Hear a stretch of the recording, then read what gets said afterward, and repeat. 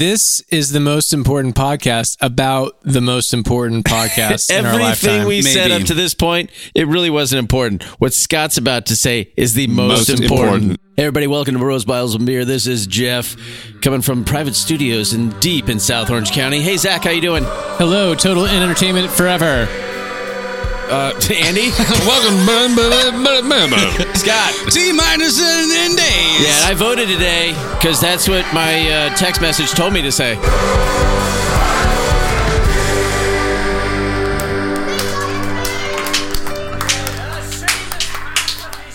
You want... Yep. Hey, yep. Yeah, I don't... Yep. It's the day before, the night before. We're on election eve. Mm-hmm. What was that hand motion? It is November 2nd. I was going to say, let's try again. But let's just roll with it because that's what's going to happen tomorrow. The election will happen and we'll just roll with it. You just got to roll with it. Yeah. No do-overs. Yeah, no do-overs. No Nobody gets a re-voting. do-over. However, there is speculation that one group may try to do a do-over with mail-in ballots. But I'm not going to say which group. Vote early, vote often. Yeah, hey, you got to try. Whatever it takes. I think I saw Jesus at the ballot box today. Take it to the limit. It's possible. Yeah. It's pronounced Jesus. Somebody was looking over his shoulder trying to see, what did he vote for on that proposition? Wow. Write-in ballot? No. If you listened to our last episode with Brandon Andrus, you would know exactly how you should vote. Mm-hmm. The choice is clear, I think. Riding with Biden. Well, how are you guys feeling about this? Are you I'm excited. anxious, burned out? You're excited? I'm super excited. It's 4th of July. It's going to be the 3rd of November, but it's going to be the real 4th of July since they canceled 4th of July this year. Is this because you look at it, it's more like, it's kind of like a game to you? Like there's that excitement? I think the excitement is just, I feel like we've arrived. We've arrived. It's like standing in line at the Matterhorn at Disneyland and for hours and hours, and you finally get there and you get in the seat. You're like, yes, let's go. Well, I don't know what's going to happen, build-up. but this is going to be exciting. Yeah, the There is build-up so has much been pent up. has gotten us to this point of excitement, nervousness, whatever it is, ulcer. Can you remember back to 2016? What was your watching situation the last election? Were you with others? Were you solo? I was watching it solo. I don't know where my wife was. She might have been asleep by the time like 10 o'clock. But I had a neighbor. We were texting back and forth, and he was, through and through Trump, as was I. And we're like, oh my gosh, this is happening. We just kept, I'm like, he just won, Carolina. Oh my gosh, I think he's going to win Wisconsin. And it was just back and forth. It was so exciting to watch the Washington Post television station and the Young Turks and everybody else. I'm like, they lost the king and queen for the high school prom. They're you crying. were dancing on their graves. I'm like, this is fantastic. Just destroying the machine from the inside. Trojan horse. Yeah, I had not paid attention to politics for a long time, and then I was even thinking, well, how did the Republicans? Did you not vote that time? No, I was like, I had made up my mind. I'm done. I'm not going to be involved in politics. I don't really care. Did you vote the one before with Romney and Obama? No. 2012? No. The last one I voted was Bush. The second time. Oh, so you didn't even do McCain? No. That total loser. Am I right, Jeff? But I had thought, how far has the Republican Party fallen that they would nominate Trump? Because I hadn't paid attention at all. And then that night, I was just like, everyone was saying Hillary was going to win. So we're watching. I was done with the Bible study, and we were watching. And I think he had just won Pennsylvania, and it was like that was a big deal. People were like, wait, what just happened here? Yeah. and then The it record was- scratches start happening across all the news And stations. then it was like, because I came out of the Bible study and I was like, it's over, right? And when my buddy was like, no, he's got a chance. It's like, what? It was a complete surprise. There was a lot of that in our house. It was just on, and I probably voted for Gary Johnson, but that was the first election, the first big election where I literally had divorced my emotional psyche, if that's a thing, from the Republican Party, to where before it would be a super stressful event if it didn't go my way. And this was the first one where it's like I was watching it pretty much as an outsider, a little bit politically homeless, but just my mouth was open the whole I think night. you mean Like, politically unhoused. yeah, okay, correct. Corrections and retractions. That's good. And there was a lot of like jaw agape, just like, what? Wow. Cause I just assumed Hillary would win, and like anybody else, but it was refreshing for me personally to be able to watch and not, I wasn't like happy that Trump won, but I wouldn't have been, Hillary was going to win, and I wasn't going to be upset about that. I didn't have the framework that maybe we'll touch on a little bit later of if Hillary wins, it's the end of America as you know it, or vice versa. I didn't have any of that, which I love about myself. I'll just say that. And that continues today. I want the things that make for peace. And that's where I do have a little low grade anxiety, sometimes medium anxiety over whatever happens. It doesn't matter what happens tomorrow. And by the time you're listening to this, it will have just happened, but it probably won't have been settled, because I'm guessing it's not going to be settled tomorrow. If we're lucky, it will be, because I would like it to be over. But man, there's got to be some news executives that just have the biggest figurative political boners right now over the prospect of dragging this out as long as possible and just milking every dollar out of this. And that's depressing, as well as the prospect for actual violence, no matter who wins, is a possibility. And I hurt a little bit for that emotionally, to be a little dramatic sounding, but it's a legit feeling. Not for myself, but just I know people on both sides of the spectrum that feel like the stakes are as high as they possibly can go, and they can't both be right, because they both feel like America is over if their person doesn't win. Sorry, a little bit of a rant. Yeah, and that's not new. That feeling that America's over if your side doesn't win. No. And where were you 4 years ago? I was watching it here, and I had one of my close friends who. So transparency. I did vote for Trump last go around, and I voted for him specifically. We'll edit that out. Mostly because Satan. I was really interested in having someone who had not been a lifelong politician in the role, and was not interested in seeing the Clinton machine continue to roll. So have you stopped not liking black people since then?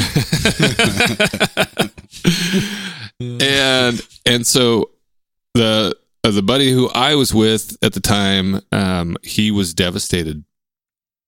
And I voted for Trump, but it was not like an enthusiastic vote. It was, like I said, I mean, when you're coming from a place where my vote for him was almost anti-political, if you can kind of put it that way. I think a lot of people So were in punk that rock. boat. It was so punk rock. So what's that guy's name? Johnny Rotten. Johnny Rotten. That's Johnny Rotten. Sid of you. Vicious. It was, speaking of which, I just watched the video this week, which was Saturday Night Live redoing that, where the history of punk rock. Okay. And it's in the UK, and it has Fred Armisen being Sid Vicious with / Billy Idol. He's just some like archetype punk rocker.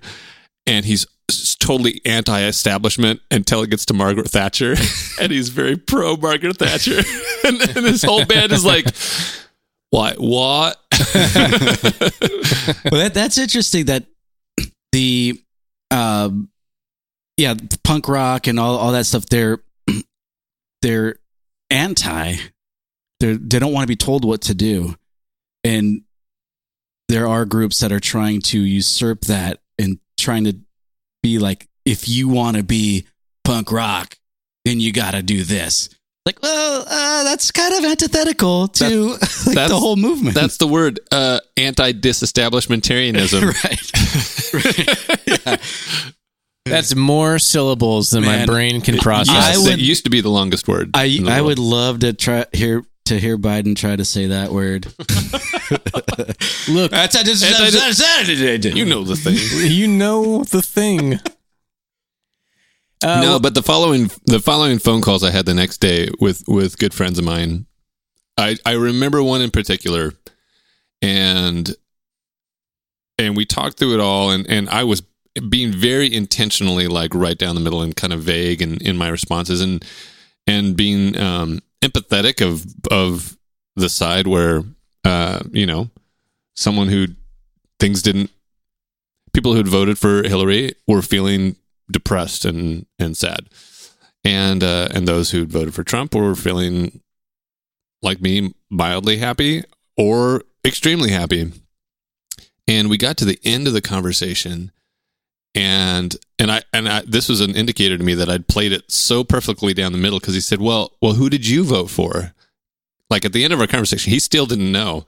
Cut to you inside your head doing high karate kicks, like high front kicks, like, yes, nailed it. The winner. No, Then you're like, I'm sorry, you're breaking up. I got. Well, and I genuinely thought, like, do I tell him? Do I? And so at that time, I told him, I said, well, I'll be honest with you. Like, here's who I voted for, and here's why I voted for him. And I could hear the disappointment in his voice, the tone. And even though it was like, I gave my answer, which was like, it's anti-establishment. I could tell he was a little disappointed in me. And that's okay. I was all right with that. And you are still friends? We are still good friends. Very good friends.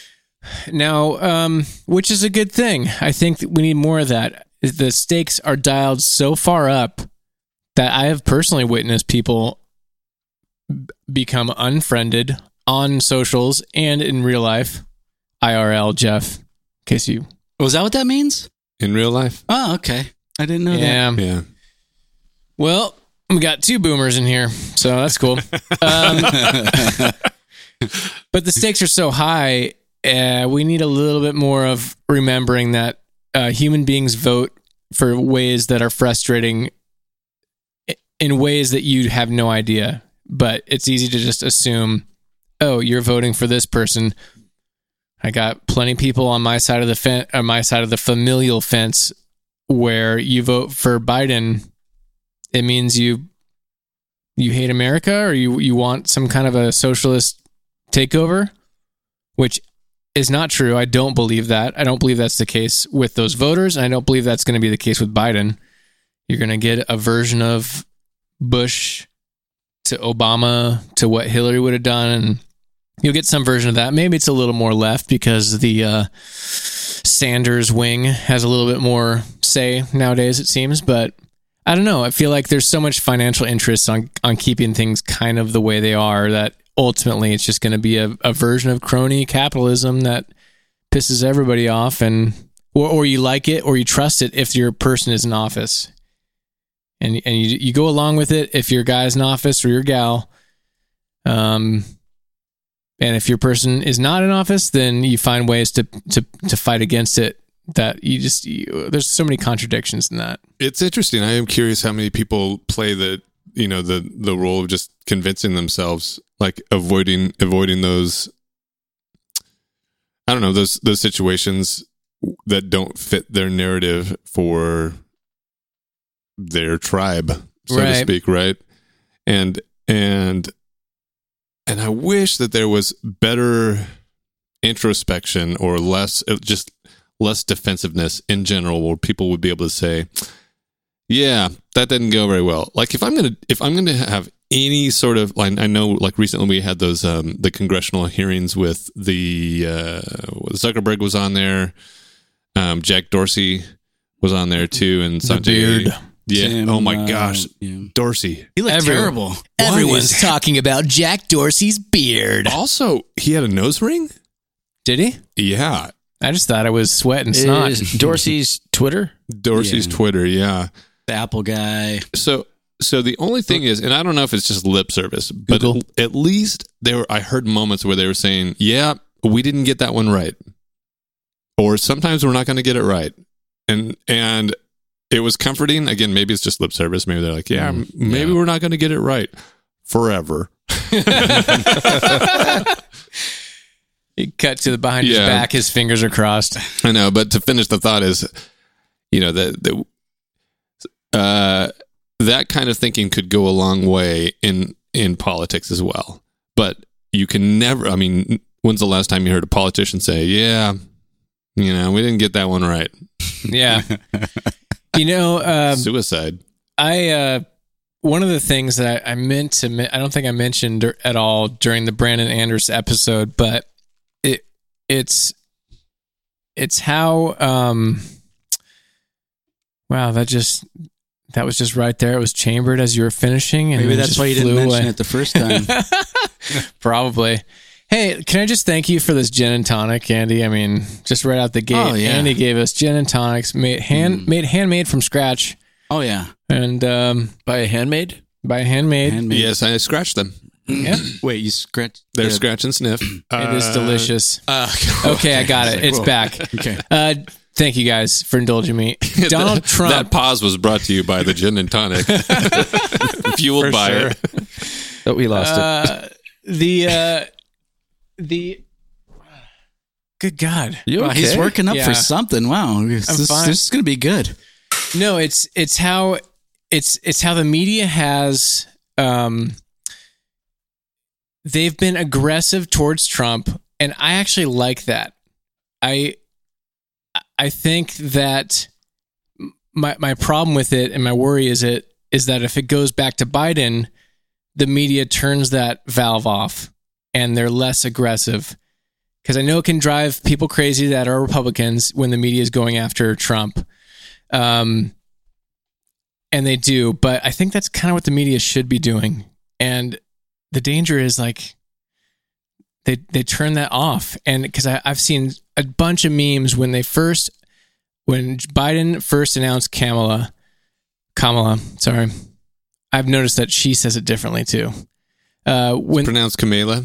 when Chameleon. when she was first announced, Biden, the thought was, man, I'm like losing my train of thought here. You did pour a little extra of the gin Yeah. in, and so Yeah. You hit 4. Did you hit 4? Yeah, You now were we way got past 3 40. people in the geriatric category. Let's all talk like Joe. Go. well, you were saying that you were actually glad that the Andy's gonna news pull is you out. taking Trump to task, and that they're Yes. And if Biden gets elected, they'll turn it off. If Biden gets elected, they will turn it off. And we need. So the memes I saw were related to we understand there's a problem with Biden. There's a problem with Kamala, but we will hold them accountable. Let's get him in. Trump is a monster. We need to get rid of him. Get him in, then we'll hold him accountable. And then, but just do the math and go back and think about, be honest about Obama. And the prosecution of journalists, the deportations of illegal immigrants was higher than any other president. The cages were built by him. That doesn't mean it's okay that it's continuing. I don't like that version of whataboutism where it's like, well, what about him? He did it. It's like, okay, well, let's think maybe it shouldn't have been done, or maybe we need to think about how we're doing it better, how we should be doing it better. And so that's my worry, is that partisanship prevents you from holding accountability. When you have your people in power, it's so easy to find a way to, then you're going to go on defense to defend them because Fox News will be coming shooting their flaming arrows at Biden. And I think that's my worry, is that no matter who's in, the accountability never happens, and we keep maintaining this bullshit 2-party system. And that was part of the meme's argument against voting third party, was part of the deal. It was like, we can't vote 2-party. This is too important. We have to. Sorry, important. So, I just worry that I know that's not going to happen, and that's why it's like, nope. For me, it helps that it's California. It doesn't really matter. It's going to go blue, or is it, Jeff? Oh, but it could turn. It could. But I did vote third party. Last time for that reason. reason. This time, this time, same. So lame. I voted for Joe Jorgensen. Oh, I saw his Other name. Joe. Scott, who did you vote for? I haven't voted yet, but I have filled out the ballot. And do you mind? You want to share? Are you undecided? Top of the ticket, baby. Well, top of the ticket is Biden. Kanye West. Really? Yeah. Not on mine. Oh, really? Yeah. On mine, Biden was first. Maybe you better go double check your. Yeah, I should go check. Oh, you guys canceled each other I out. should go check. Yeah, on mine, Biden was at the bottom. They put Trump at Really? the top and Biden Really? at the bottom to separate them, I guess. I wonder if it was I wonder if it was to separate them. I don't know how to read here. I'm curious as if they mixed up. I mean, if they did, you're not going to get the same order, and that got it's like having tests, like a test for 100 people. Actually took a photo, and you get. Oh yeah, he's brought documented proof. And you, it is fascinating though, and it's great pod. Okay, that's totally different than mine. So Donald Trump is at the top of the president voting area, and then it's Gloria, whatever, Estefan, Rocky and Kanye. I was a heartbeat away from voting for Kanye. Jorgensen, and then Biden. On mine, it was Biden first. In fact, every Democrat was first. Every single. Oh, really? Yeah, every single one. So I had another one where Republican was first in another for some orange county from city of- Right. yeah. So they do mix it up. Scott's voting multiple times this year, which is good. Yeah. Again, vote early. Vote Yeah, often. you want to see the other ballot I filled out? Oh, I sure do, and so do the listeners. This will be. We'll have your ballot be the picture of Oh, that's good. Yeah, we can put that on there. Rose Bibles and beer art. Scott's ballot. Scott's ballot will be the episode artwork. By the way, are you allowed to take pictures in the voting area? I don't think so. I don't think you're allowed to. I did it before. Okay. And I think this is back when I was still on social media. It was the last one or two before. And I remember my caption was "Jazz the vote." Not rock the vote. Let's jazz the vote this year. Jazz the vote. Yeah. Such a disruptor. And that they did. Okay, so there's 4 of us, and one has. So you're an added Trump voter.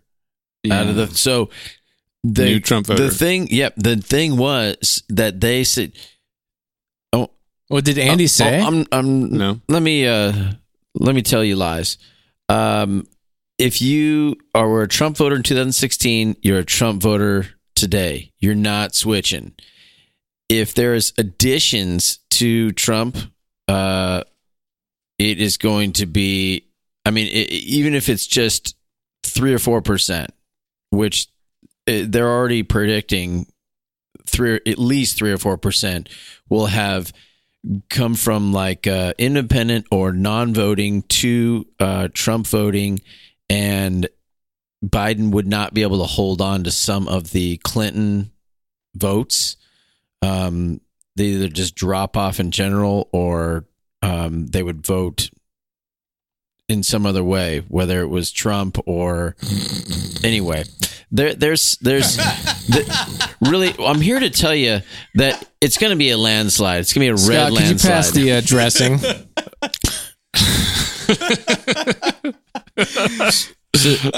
Now I'd like to read a newspaper article about a lady who was planting flowers today.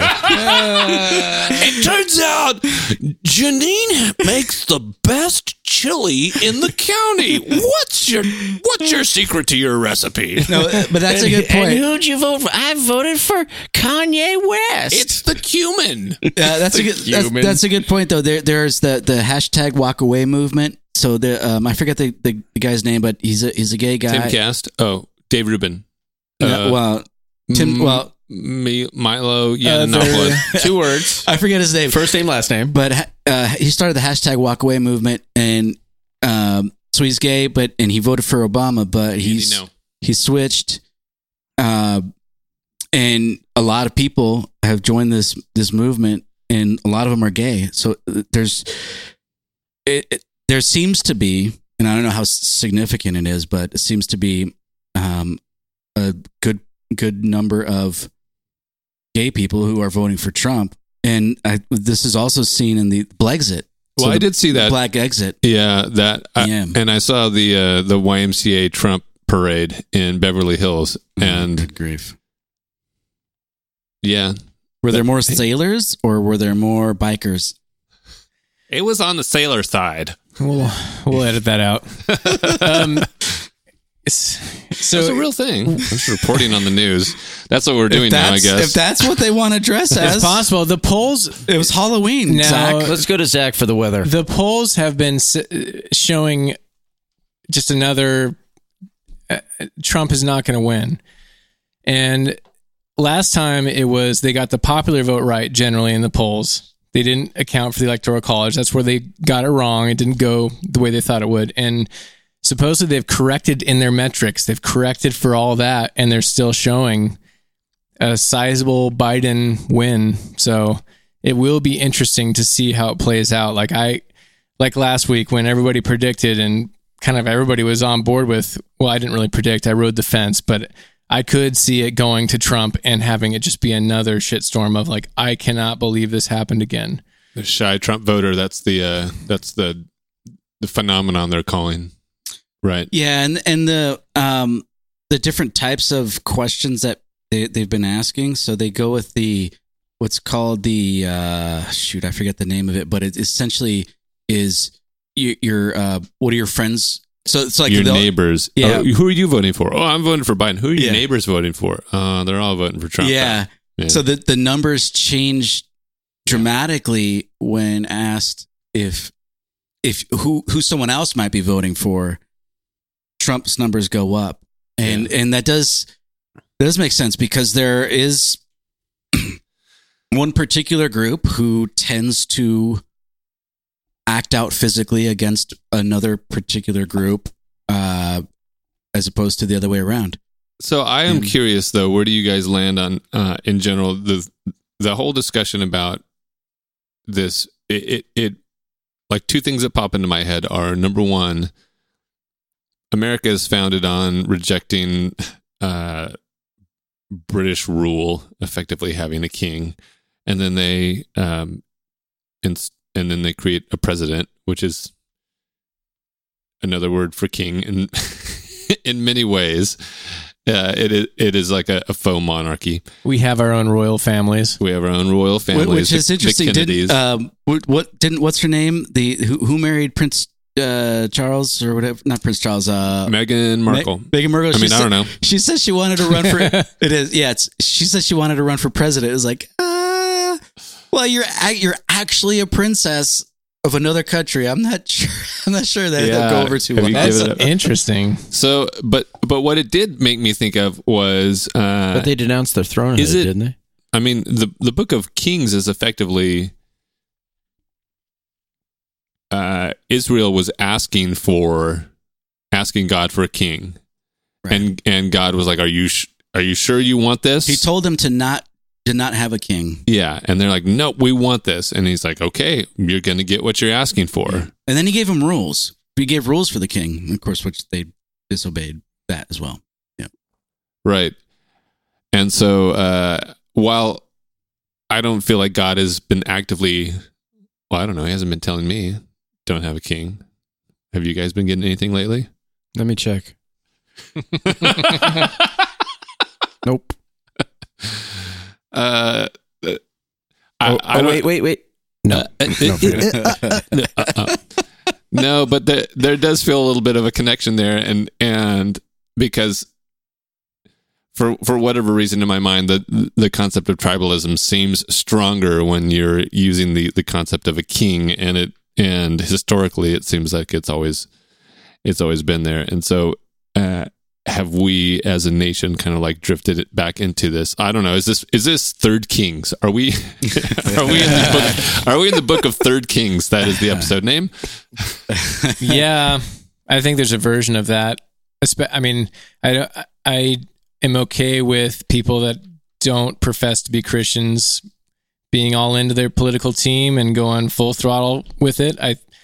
I could still make a good argument about why that's not a great idea and why we should consider a more personal freedom approach and being aware of your individuality as well as the community you're a part of and how you can help that using your gifts and how all that can kind of work together in a holistic way that is healthier than how we've been doing it. But for the but I think you're talking about the non-religious groups.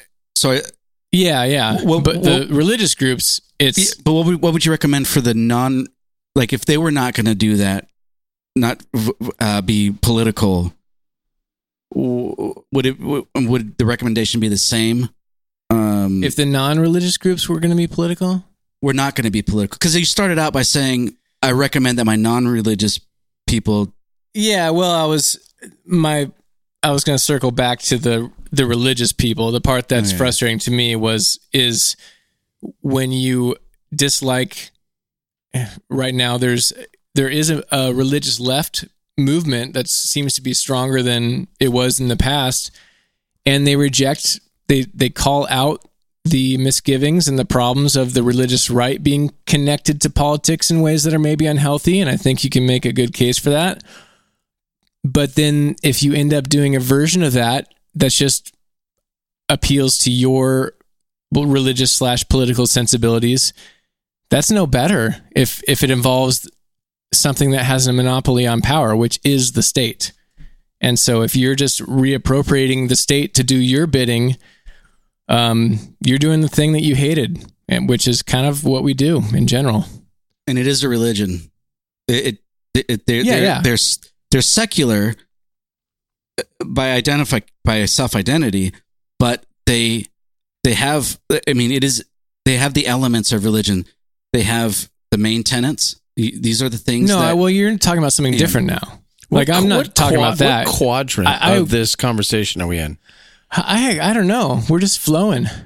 Well, it's just that I'm talking about religious people that reject the religion and state connection of the right, and they switch to the left, but then they end up doing a same version of that. Okay. And that's where it's like, no, you called out for good reason the connections that are unhealthy between using the state, appropriating the state for your religious power. That's not a good connection. But then when you want to do a version of that over here on the left, that's not a good thing either. And that's where it's like pull back, and the kingdom of God is something that operates outside of the way of the world, which is this left-right paradigm and getting things done through a monopoly on power. And I think stringing back to what Andy was saying, just lick the mic. That's gross. Why would you do that? Thank goodness no one beside you uses that mic. I'm going to put a sticker on it that says 9 months ago it wouldn't be gross, but now it's gross. This is Scott's COVID mic. A king or a president, whatever you want to call it. Well, I mean, there is a difference. I mean, separation of powers and all this stuff. But at some point, if you squint, you can see the difference. Yeah, at some point, for a society, for individual people to cooperate, for that to happen, for that cooperation, there has to be some form of power or institution outside of the person that can govern. Because if there's not, then each individual has is a constituent, and they have their wants and needs. It's like relativism. And yeah, so it still comes down to who gets what, when, and how. It's still an economic question.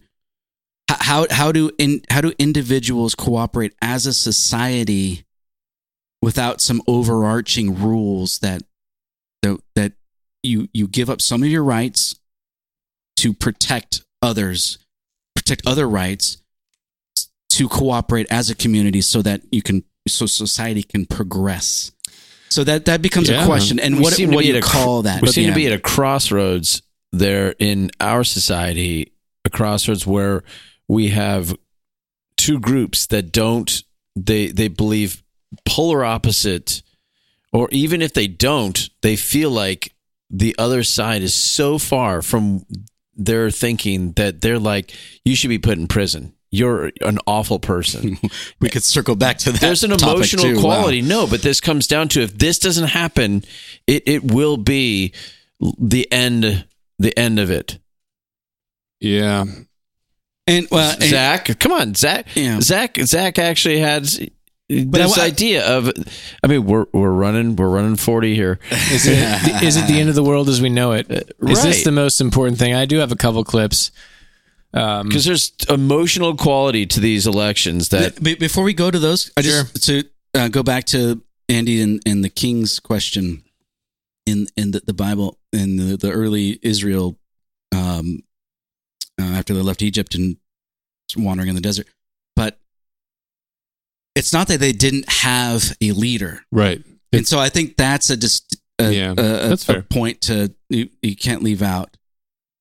It's just, for some reason, they didn't want a prophet to lead them. They wanted they wanted a version of, they see their neighbors. Oh, these people have these things. Yeah. We should do that too. Yeah. And I have a question that I think is interesting for us to go after, but it's going to divert us a little bit. So maybe let's hit this, and I'll hold on to that question, and we'll come back to it. All right. Let me just start with this one, and we'll see what happens. I'm going to click it now. Today will be held the most important election you have ever been called upon to attend. That is the Philadelphia Aurora newspaper in 1805. And it goes on. Today you are to meet your old and uniform political opponents, the Federalists, who are supported by a mongrel faction destitute of all principles. 1805. So it goes back. I mean, I'm sure there's a version of it that goes back. He was further. This is from a podcast called The Pessimist Archive. When we first started doing What Are You Consuming, I think I mentioned them. It's worth listening to, if only for the history on new technologies that freak people out. And they're like, oh my God, this is going to bring society down. Some of these things are like bicycles or the waltz. But at the time, they're super. At the time, people are really freaked out about it. And then with hindsight and a knowledge of history, we might have a bigger picture today. Even though, yes, there are some problems that are real and big and hurt people or impact people.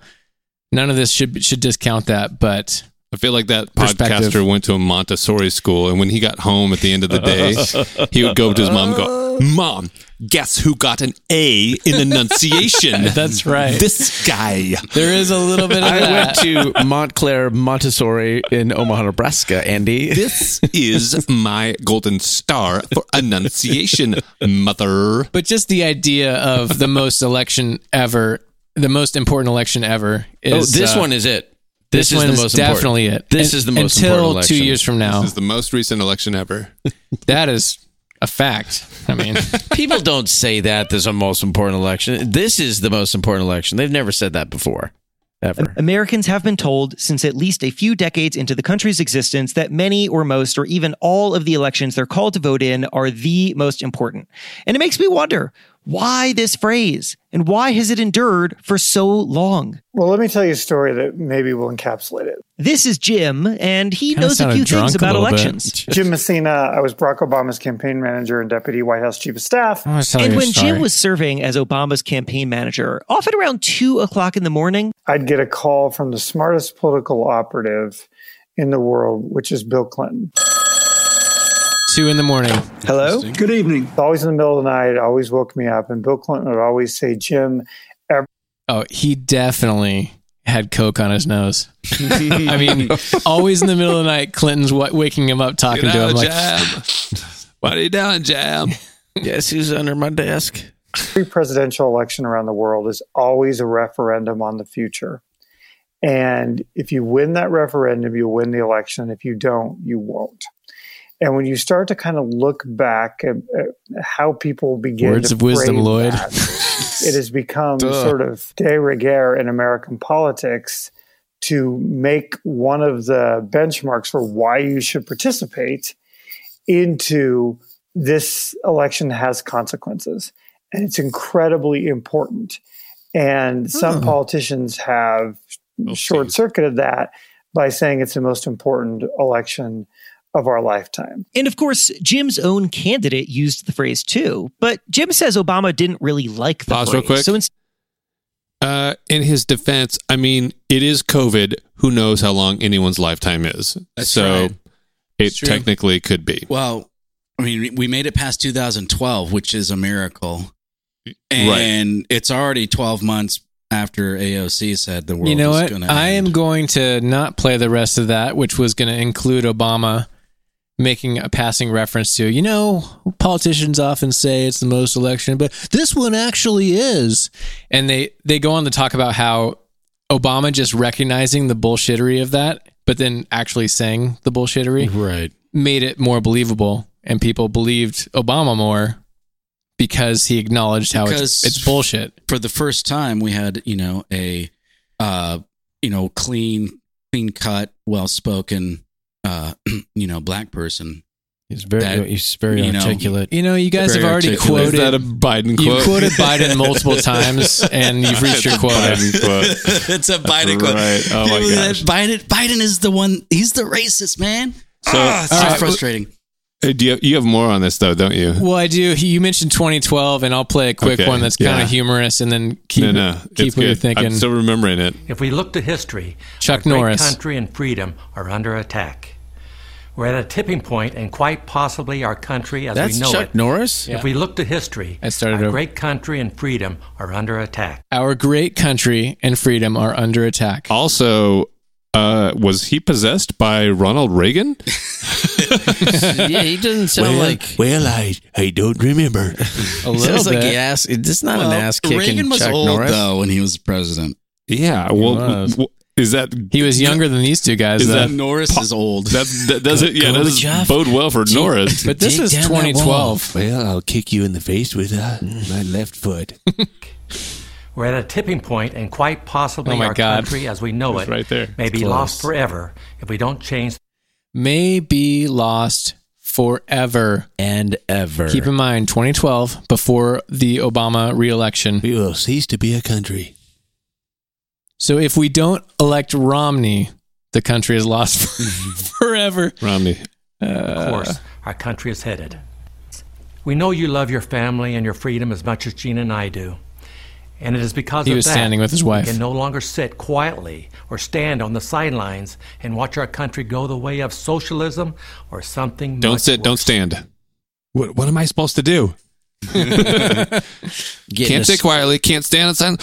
Get in a squat. Okay, continue. So that was it. Socialism or some other evil. And that was Obama got elected. Somehow he survived.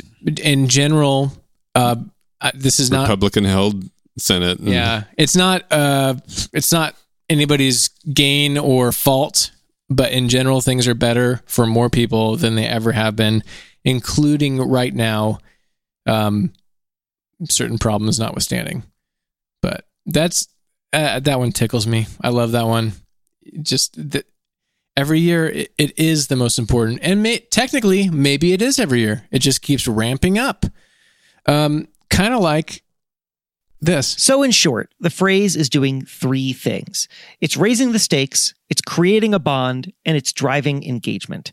Which, when you think about it, makes this is the most important election of our lifetime a lot like a different kind of contest, one where the contestants are just as self-interested, but considerably more attractive. The most shocking finale in Bachelor history. Here's a special look at what promises to be one of the most dramatic and emotional finales ever.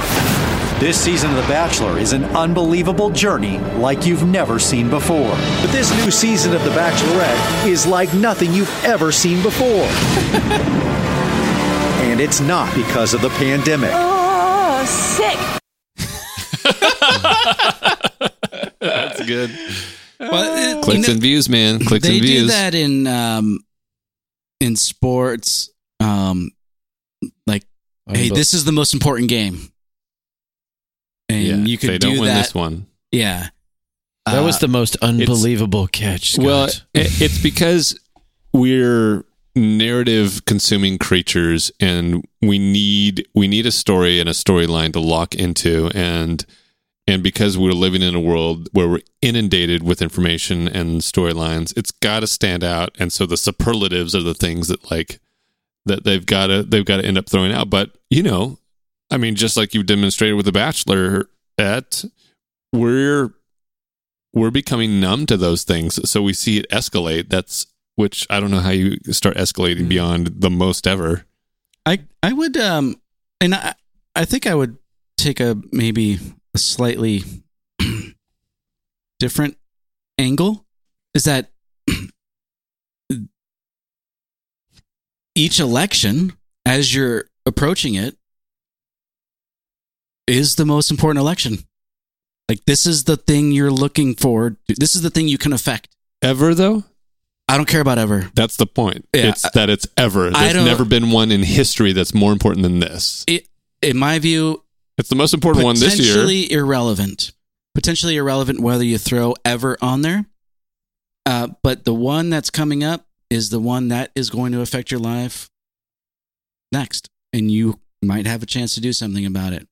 Now, ever, if you want to put ever on there, well, then you got to look at, is there a point, like let's bring up the most famous person that people like to use as a bad example, Kim Kardashian. Wilt Chamberlain. Kim Kardashian. Okay, so the night when they videotape, never mind. Thanks for going along. But in, I don't know, let's say 1924, was that a pretty important election? I don't know what actual year that was. In Germany, is that it was 1924? Is that a pretty important election? Maybe the most important election ever in the history of Germany. I'm just saying, at some point in a nation's history, there is an election where things can turn and really shape that country for the better or for the worse. There's a crossroads at some point. I'm not sure if this is one, but so I would say important. I would say important. We know when we reflect back on, we're like, that election that defined, like you're saying, that defined the next 20 years or the next, whatever. But we certainly don't know it going into it. Right. That'd be great. What if the language all just changed? This might be the most important election ever. But that's what I was, the psychological part of it. The cliffhanger. Right. But even better, I hope you're listening. That's how you would talk about The Bachelorette. Influencers. But tune in next decade. There's a psychological impact to this is the most important election of your life. It's hype, man. Zach, I'm gonna do it. I'm bringing socialism in.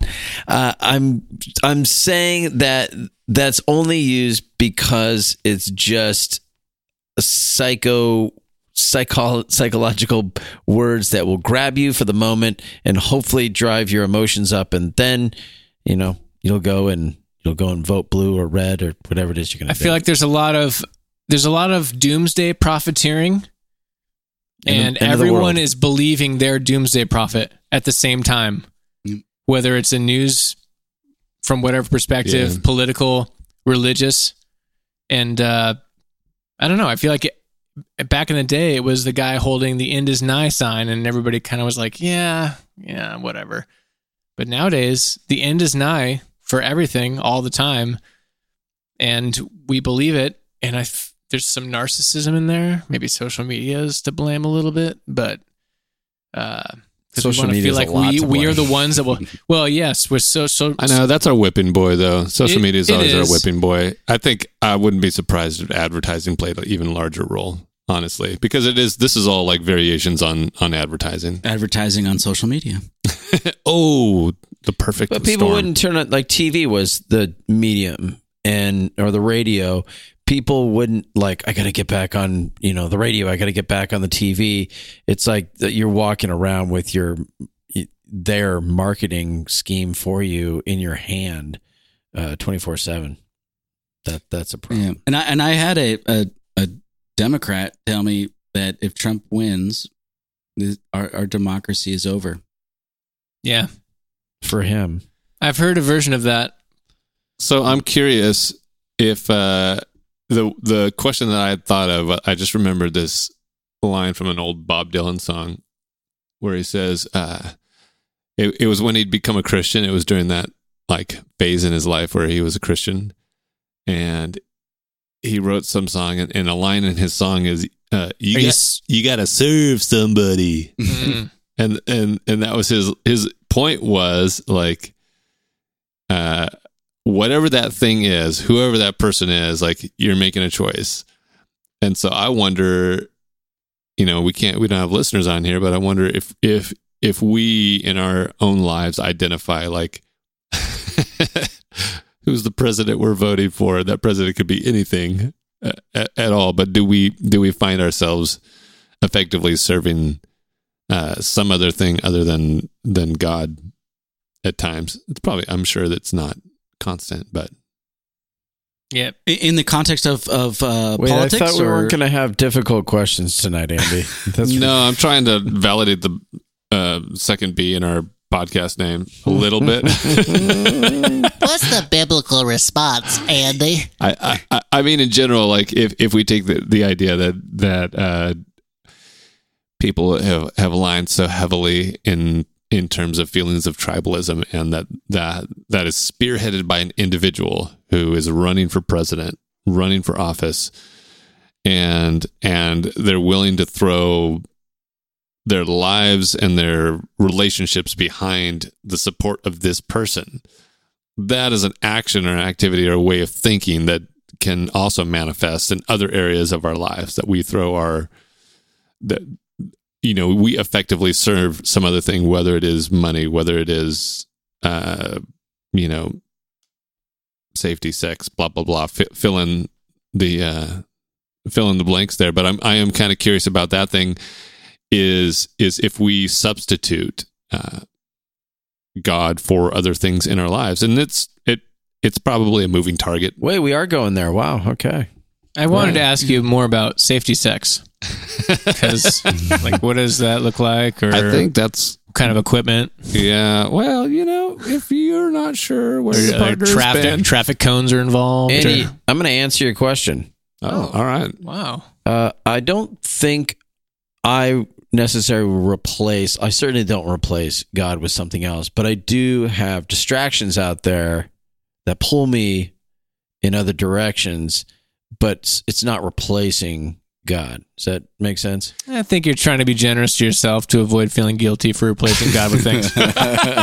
Well, maybe it's not replacing God, but I think part of what the dots in my brain is connecting is where we get most energetic and most passionate about are those things outside of who God is, and like, are we more passionate about politics and sports than we are about God? Yeah, that's a good question. And of course, it's not one or the other. Andy, you're an asshole for asking. I'm sorry, but that's the Holy Spirit convicting you, Jeff. It's not me. And you called him an asshole. And I gendered the Holy Spirit. Wow. That's really close to blasphemy of the Holy Spirit. Blasphemy. I repent. Yeah, it's not one or the other. You can be involved in politics and then not be a replacement. It'd be just like other things. But it should inform. And that's not what I'm saying. To be clear, like, let's imagine that we have to create a hierarchy we have to stack rank all the things in our lives. Yeah. And the question is, do we find ourselves, and I think that stack rank is always moving. Like, I don't think it's static. Right. And so what are the things that you find sometimes if you did a spot check on yourself and went, you know what? I think spots 1, 2, and 3 become interchangeable at times in my life. God, sports, politics would be that. Let's work with those. Family, whatever, like any of those. Family's 4. Yeah. Well, it's been a good year for LA fans. So I almost think, wait, except for, never mind. Go ahead. Except for the Rams, Kings, and the Kings. God, don't even get me started. Old sports. I don't care. Well, the fact is, you can create a list, but then once you look at that list, like, you could hand it to your spouse or your best friend or whatever it might be, and you say, "Oh, here's my list of priorities. This is my number one." Like, they might call you out and be like, "Dude, your number one is not your number one." Ooh. Like, if you're married, you got family, and all you do is hang out with your buddies and playing cards and playing golf on the weekends. They're like, "Dude, you need to maybe rethink your list here." That may be what you would love it to be, and you believe it to be, but in reality, is it really your priority list? And that could come down to like faith and politics and friendships and marriage and all that. And you make the list, but there's a gut check there where you look in the mirror and you're like, ooh, but there's a whole lot of, coming to Jesus moment there where you got to be honest. That's good. That's a good deflection. So what's on your list? Well, Jesus is number one. Really? I'm not really asking what's on the list. All I'm really asking is, as we're in the most intense moments where in our country we could easily make the statement that could be a large percentage of people that are placing politics above religion in their lives. Like, they're going to be distraught, Christians distraught that believe, let's say Biden loses, Trump wins, and they're just like, I don't care how they feel after. I'm just saying right now, like, right, but there's reality. There's the most important thing to them in their lives right now. Okay. So if you're stack ranking the priorities of influence in your life, I'm trying to tie it back like Bob Dylan's comment, you got to serve somebody. So what are you serving? It's your idea that you are internally serving politics. Number one, that becomes yours. Somebody could utilize that as, well, I'm serving God by supporting this candidate. And you're like, you're bullshitting yourself. I mean, maybe, or maybe you're delusional, or maybe you do believe it. Or that's a good question. Is that, well, I guess we got to ask first, is that possible? And then, if it's possible, Joe Biden, is that the case in this particular? The Bible says that all things are possible, Scott. I'm not playing in the NBA. All right. My point really is trying to get down to. Yeah, what's your point, Andy? Well, I've given it 3 times. I'll give it to you a 4th time. Hopefully, you get it this time, Jeff. Yeah, I'm getting my pay, Doc. No, the point is really like, again, we're. The reference back to when Israel's asking for a king and God saying, like, are you sure you really want to get a king? And it is, I think, and I should have looked this up beforehand, so my bad memory has not served me very well here, but the idea then that God's people at that time were not satisfied with who God was and God's provision in their life. Yeah. And they wanted a physical, tangible leader on earth to be able to follow after. And some of that we could probably imagine was just some cultural and human characteristics that draw us to that we want that we seek after that, for better or for worse. Well, that wasn't the first thing that they were dissatisfied with. When they leave and then they're complaining about the food that God is providing, and they say, "Oh, we wish we could go back to Egypt and be slaves again." Can I get a salad at least? It was. My kids do that to me all the time. What? We gotta eat steak. I'm like, you know what? Out.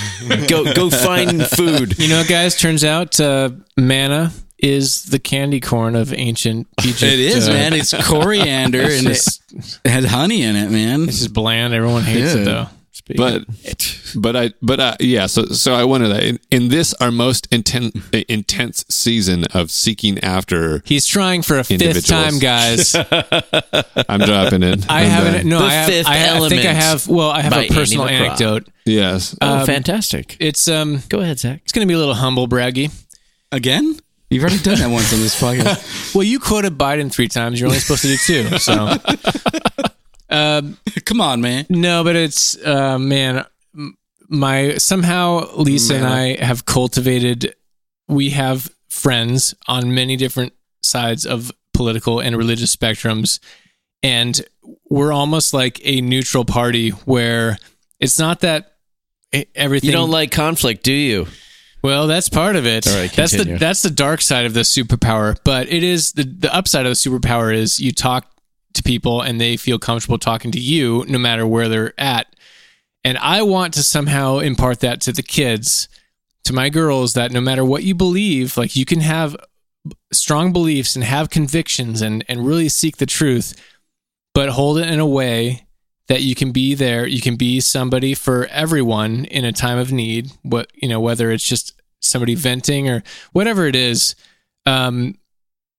basically have that agape love mentality and not need to. You don't need to conform your beliefs. But you also don't need to prove your beliefs wrong towards people. And you can be that kind of a safe space and a place people go to feel judgment free if they need help. Whether it's just venting or if they need help. I mean, we've had both.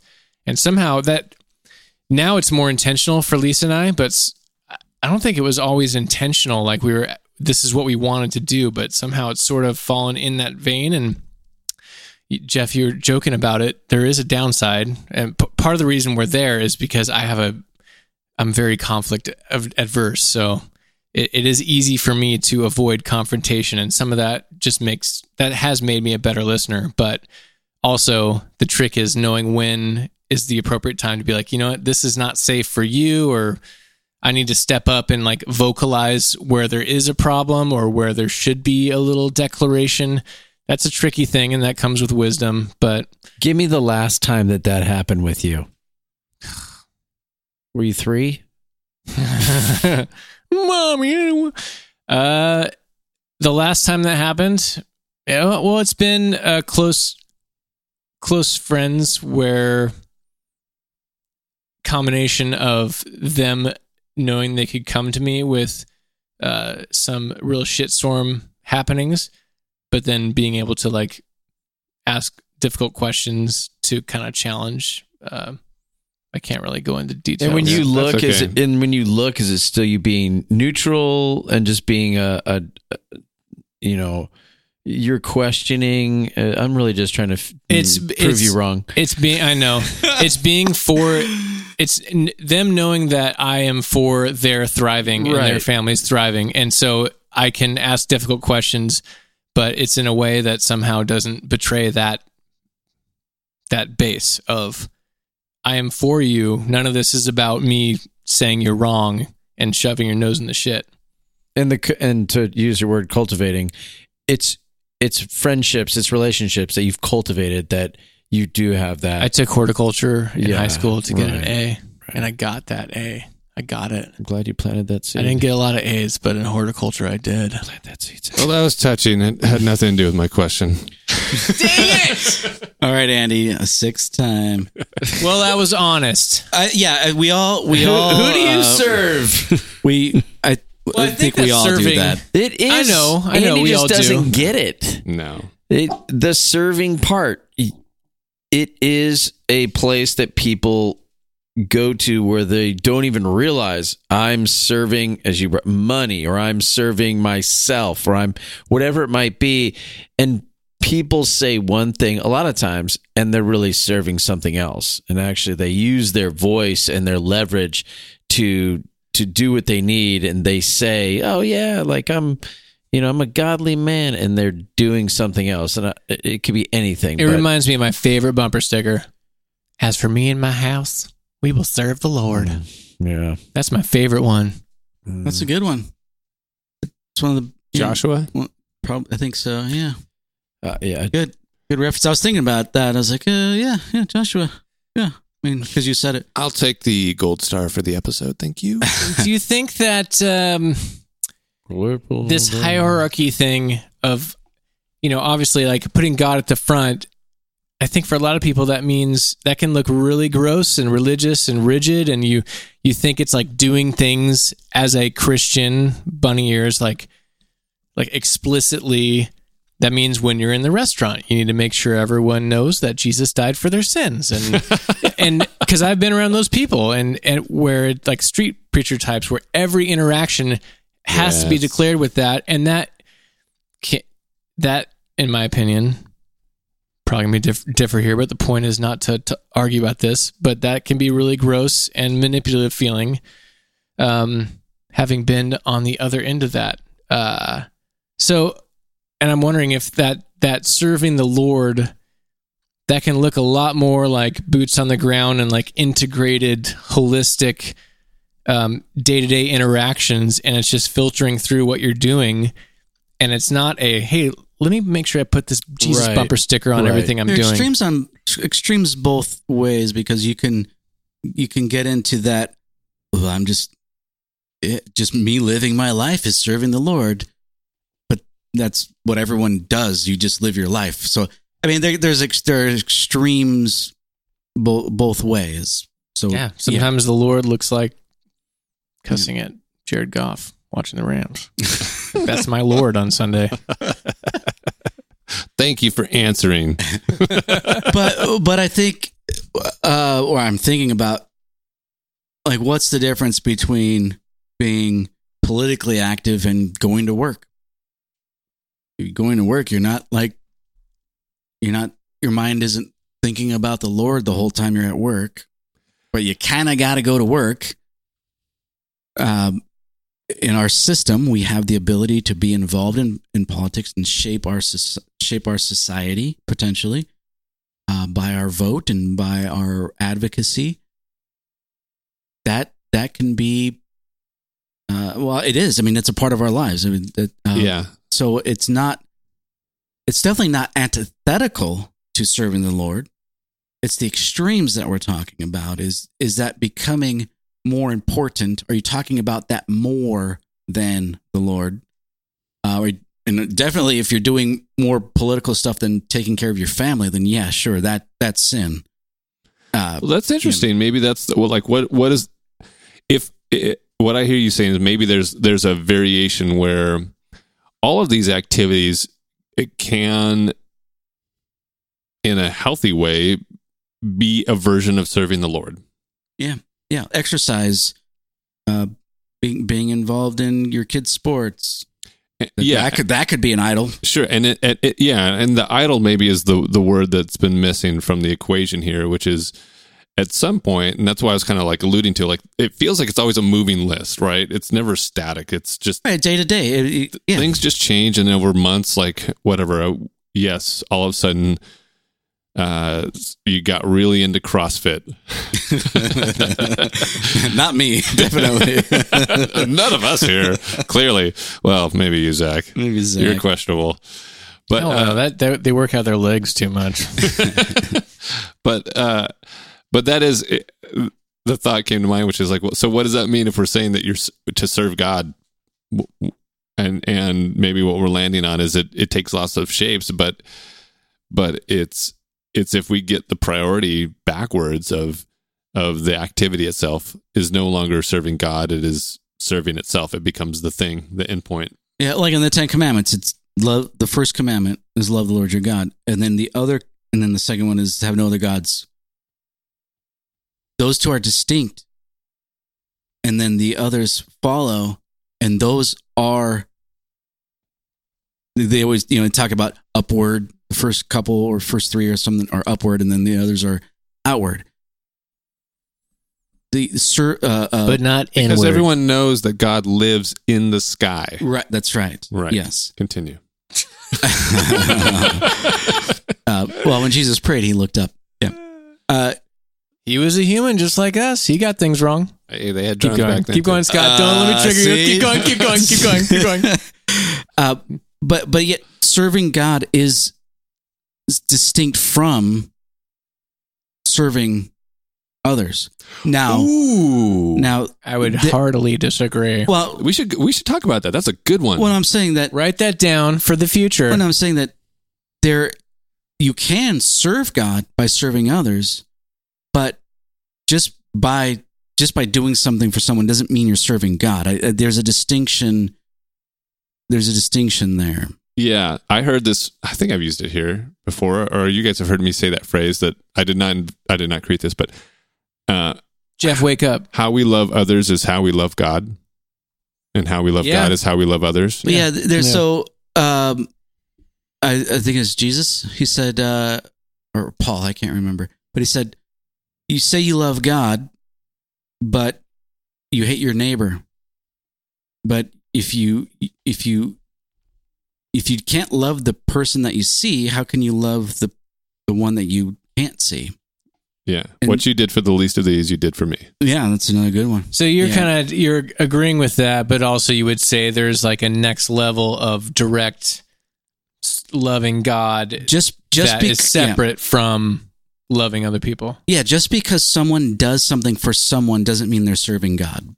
Okay, well, that's not what I just said, but that's why I'm making a distinction. Well, you said yes, and then you said something different, but that's fine. Zach's being confrontational. Wow, this is weird. Well, I'm just being clear. I'm throwing the clarification shovel back at your face. That's his new master that he's serving. He's serving confrontation now. That's changed. See, I'm learning, Jeff. I'm confronting. You were just bragging that you weren't confrontational, and now you're the clarifier, so I want to clarify. Oh, that was a good one. You have anything else to play there, Zach? I do have a supercut of a bunch of politicians talking about how this is the most important election. I think that's fun. From very different. They're not all from this year, although a lot of them are recent. I was looking in the actual Bible. I think it's in Colossians. It's in a bunch of the letters, but it's whatever you do in word or deed, do all for the version of do all for the glory of God or with thankfulness. And that can also mean that's going to take different shapes, like Andy said, and it's going to look differently depending on the situation. There shouldn't be a one-size-fits-all template like, well, I did that for this person, and now I'm going to do the same thing over here. But they hated that, and why did they hate that? So, wisdom. Actually, that's Pete Enns' book, The Bible for Normal People. No, that's his podcast. His most recent book, How the Bible Actually Works, his theme is considering all of Scripture as wisdom literature. And not that there aren't literal truths that are like historical and that are just jotting down what happened, but reading as wisdom literature. So in the Psalms or the Proverbs, when you can see wisdom literature at work where it doesn't always apply, but generally, if you do these things, this is going to happen.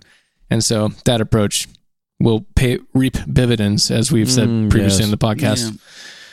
Yeah. Okay, am I clicking it? Dividends.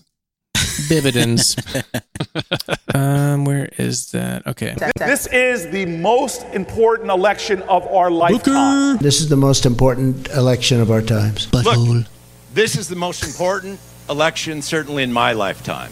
This is the most important election in our lifetime. This November's elections are more important than any I can remember in my lifetime, and that includes when I was on the ballot. Yeah. This is the most important election of all our lifetimes. Yeah, bro. I suppose every time there was an election, politicians said this is the most important election we've ever had. Politicians say every time, this is the most important election. This one's really that important. It really is. The 2018 election was the most important election of our lives, but the real election is the next one. What? This is the most important election of our lifetime. This will be maybe the most important election that our country's ever had. See? Maybe. When you run for president, you always come and tell big crowds like this is the most important election, don't you? Is that Hillary? You hear that? And we can't let them Hillary? The most important election in our lifetimes. You shared that you think this is the most important election of your lifetime. I certainly think it's the most important election of my lifetime. just 39 days left in the most important election in our lifetimes. There are just 14 days. We are 11 days out. 9 days. There are just 8 days left. There are only now 7 days left in the most important election of our lifetimes. I'd like to see that calendar, that wall calendar. Every day you just lived at 7 more days of the most important. That's what all of November, like the week before November.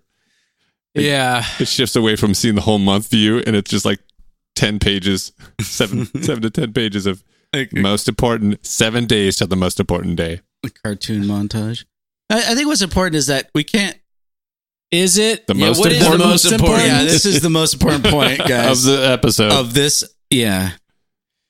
The last moment was, but now this is last episode. This is now. This is the most important podcast about the most important podcast in our lifetime. Everything we said up to this point, it really wasn't important. What Scott's about to say is the most important. Oh no, so that's the point I'm trying to make, is that it's not this is the most important. No, it's not that the other things you guys said weren't important. It's just that what I'm about to say is the most important. Okay, let's focus. Oh, that's the point. I see what you did. That's the catch. I see what you did. That was clever.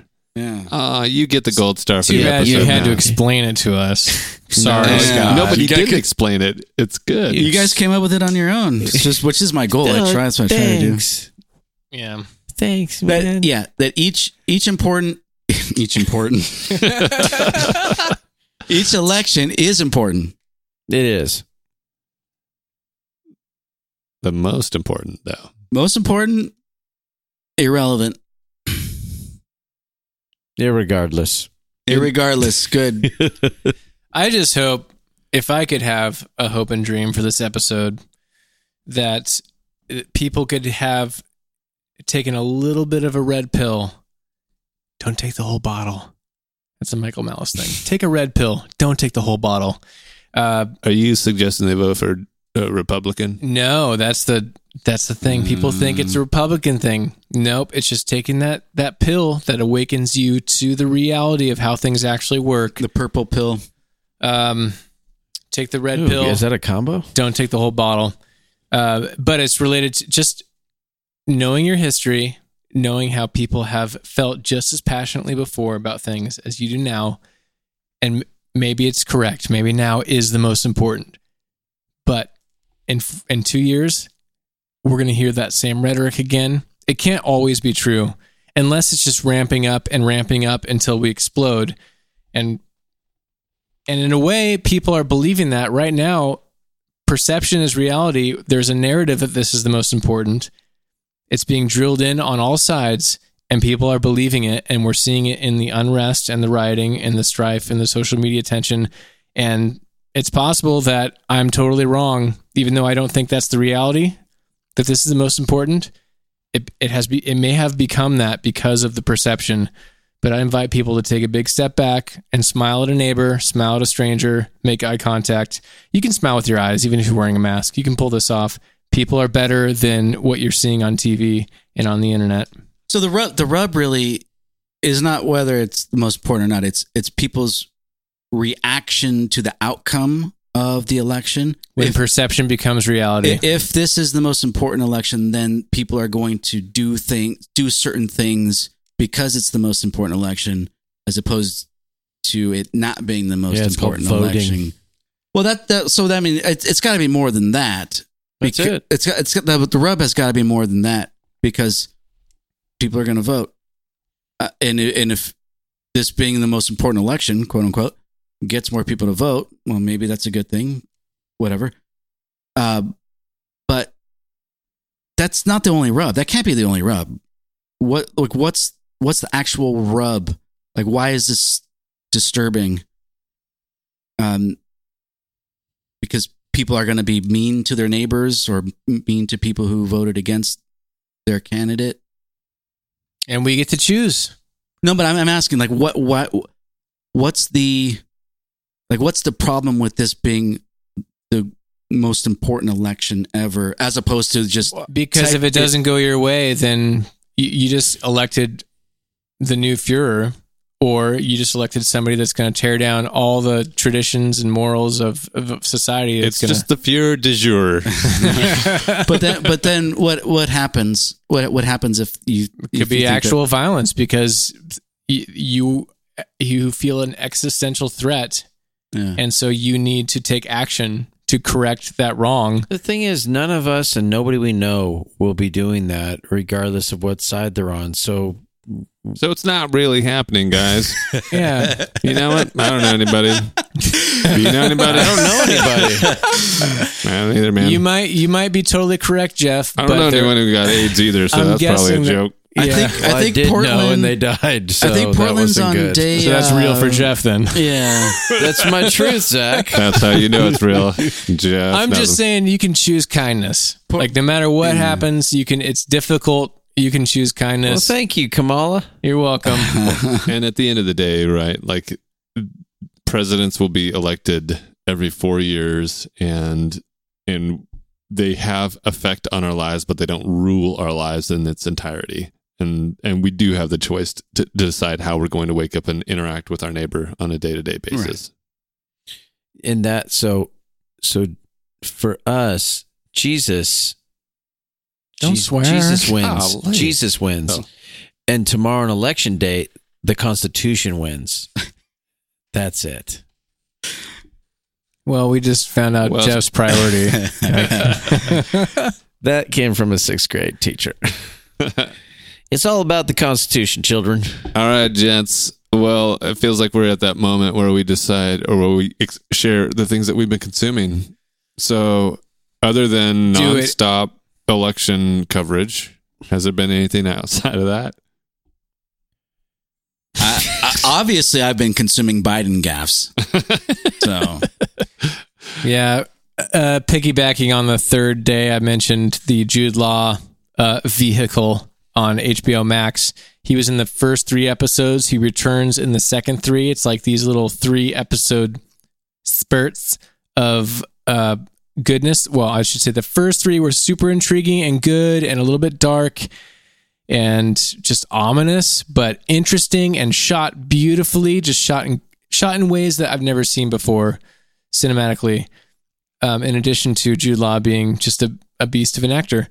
The second 3, I'm guessing different directors, different writers, a slightly tweaked storyline that still included Jude Law, though not as much. And I'm like, I didn't finish it. It's only 3 episodes, and I'm like, what is happening here? I should just be playing Madden and serving the Lord through my Madden play. Lisa's laughing hysterically right now because I play that way too much. Oh, that's good. I did get onto the Queen's Gambit about the girl who is the chess champion. Ooh, I'm 2 in. That's good. It's fascinating. But I got turned on to the most recent album, a posthumous album from the artist Mac Miller. Mac Miller died of an overdose 2018, and a guy named John Bryan produced his record. John Bryan has done records by he did the Magnolia soundtrack. He did Fiona Apple, and Mac Miller is like a hip hop guy. Is way out, not what you would expect, but the album sounds incredible. And Mac Miller did all his vocals before he died. And John Bryan came in and played all of the parts and wrote all the rest of the music to it. And it's a really cool album. So the album's called Circles. It's by Mac Miller. I think it's got an E on it, maybe. Yeah, there's a few words in there, but it's just a cool album. And it sounds good, and it's nice to put on in the background when you're just hanging out. It's a chill album. And now I'm a Mac Miller fan. Didn't think I would have been, but I am. Nice. Okay. Jeff, Scott? I am consuming nothing. I'm serving myself, and steak. I am floating along. You know what? I'm having the great reset this week. All right, Scott. Well, yeah. Besides Biden gaffes, yeah, I finished Exodus, so I'm in Leviticus. I might make it. I might make through it, man. I might make it through the Bible. Read faster. The end of the world's coming. You're saying you might make it before you've started Leviticus. No, I'm like 15 chapters. Thanks, Scott. 15 chapters into Leviticus. All right. Yeah. Well, I hope you make it. No, thank you. And I hope you come Which to is surprising coming from you, Zach. Yeah, as long as it's the correct interpretation. Right. Yeah, I hope you make the correct interpretive decisions. New King James International Version of the message. What verse is this? I told him he better not take her ribs. I did not warn him, though, about taking her crack. If that was in a book of the Bible, what would it be? Andy. First hesitations. Yeah. Chapter 6, verse 66.